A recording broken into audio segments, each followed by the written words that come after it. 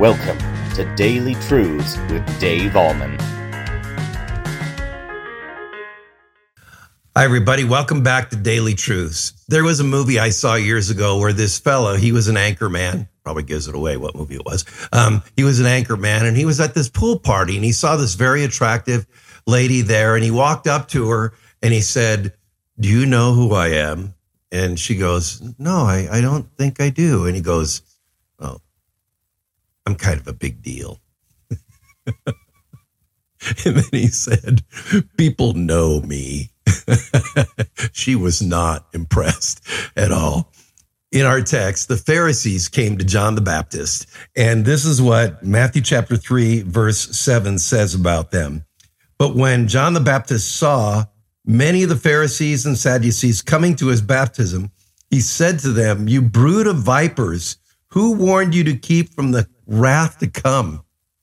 So in other words, these legalistic, egotistical Pharisees and Sadducees came to John the Baptist for what intention? Not necessarily to be baptized, but to check out what he was doing. Now, what did John the Baptist call them? He called them snakes.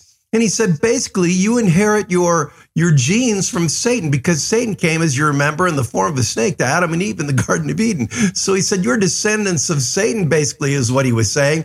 And then he said, who's to think that you're going to escape the coming wrath? In other words, you guys are headed for judgment. Holy cow. You talk about somebody who was straightforward with the Pharisees and Sadducees. John the Baptist was. Now, what was it about the Pharisees and Sadducees that turned people off so much? And we can think about them to this very day in this regard. They had all the knowledge you can think of, especially the Pharisees. They knew the whole Old Testament. The Sadducees believed that the only authoritative word of God was the first 5 books of the Old Testament. The Pharisees thought the whole Old Testament was inspired by God. And so they had all these rules and regulations down. They had much of the scriptures memorized. They had the knowledge. Listen to this. They had the knowledge, but they didn't have the relationship.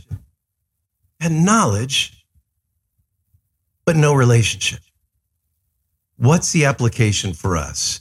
Here is the application for us. We can have all kinds of knowledge of scripture. We can quote off Bible passages. We can know all these different stories. We can have so much knowledge of the ins and outs of scripture. But if we don't have a relationship with Jesus Christ, what good is it?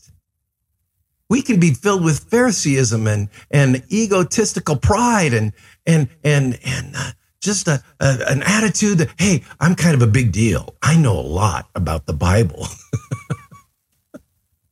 We've got to remember what the 3 purposes of the Bible are. Number 1, it's to convict us of sin. All of Scripture is written so that we might know that we're sinners and we need a Savior. Secondly, all of Scripture is written so that we might know the way of salvation. Paul wrote in 2 Timothy chapter 3 to a young pastor by the name of Timothy. He said, you've known the Holy Scriptures from infancy, and how through understanding of the Scriptures, you have knowledge that we're saved through faith in Jesus Christ. St. Paul said it so clearly. The number 1 purpose of the Bible is not just a bunch of rules and regulations. It's much more than that. It's to convict us of sin and to lead us to the knowledge of the truth that Jesus Christ lived, died, and rose again so that our sins could be forgiven and we go to heaven. And thirdly, the Bible was written not only to convict us of sin, not only to make us wise unto salvation, but show us how to live once we know Jesus. Yes, and we do that not to earn our salvation, but rather because salvation is already ours through faith in Jesus. We want to live for the Lord. We want to serve the Lord. We want to honor him with our life. The Bible tells us how to do that. So these are the 3 purposes of Scripture. Number 1, to convict us of sin. Number 2, to lead us to Christ. Number 3, to show us how to live. And so when you study the Word, it's all about that. And we want to gain more knowledge of the Word, not to show off, not to make people think we're kind of a big deal, but so that we can be more prepared to share our faith with other people. Yeah, we can't say to people, or we shouldn't say to people, I'm kind of a big deal because I know a lot about the Bible. No. You know what our attitude ought to be? He's kind of a big deal. He is the big deal, and I'm just one of his humble servants. And that is today's Daily Truth. Have a great day in Christ. Thank you for watching Daily Truths with Dave Allman.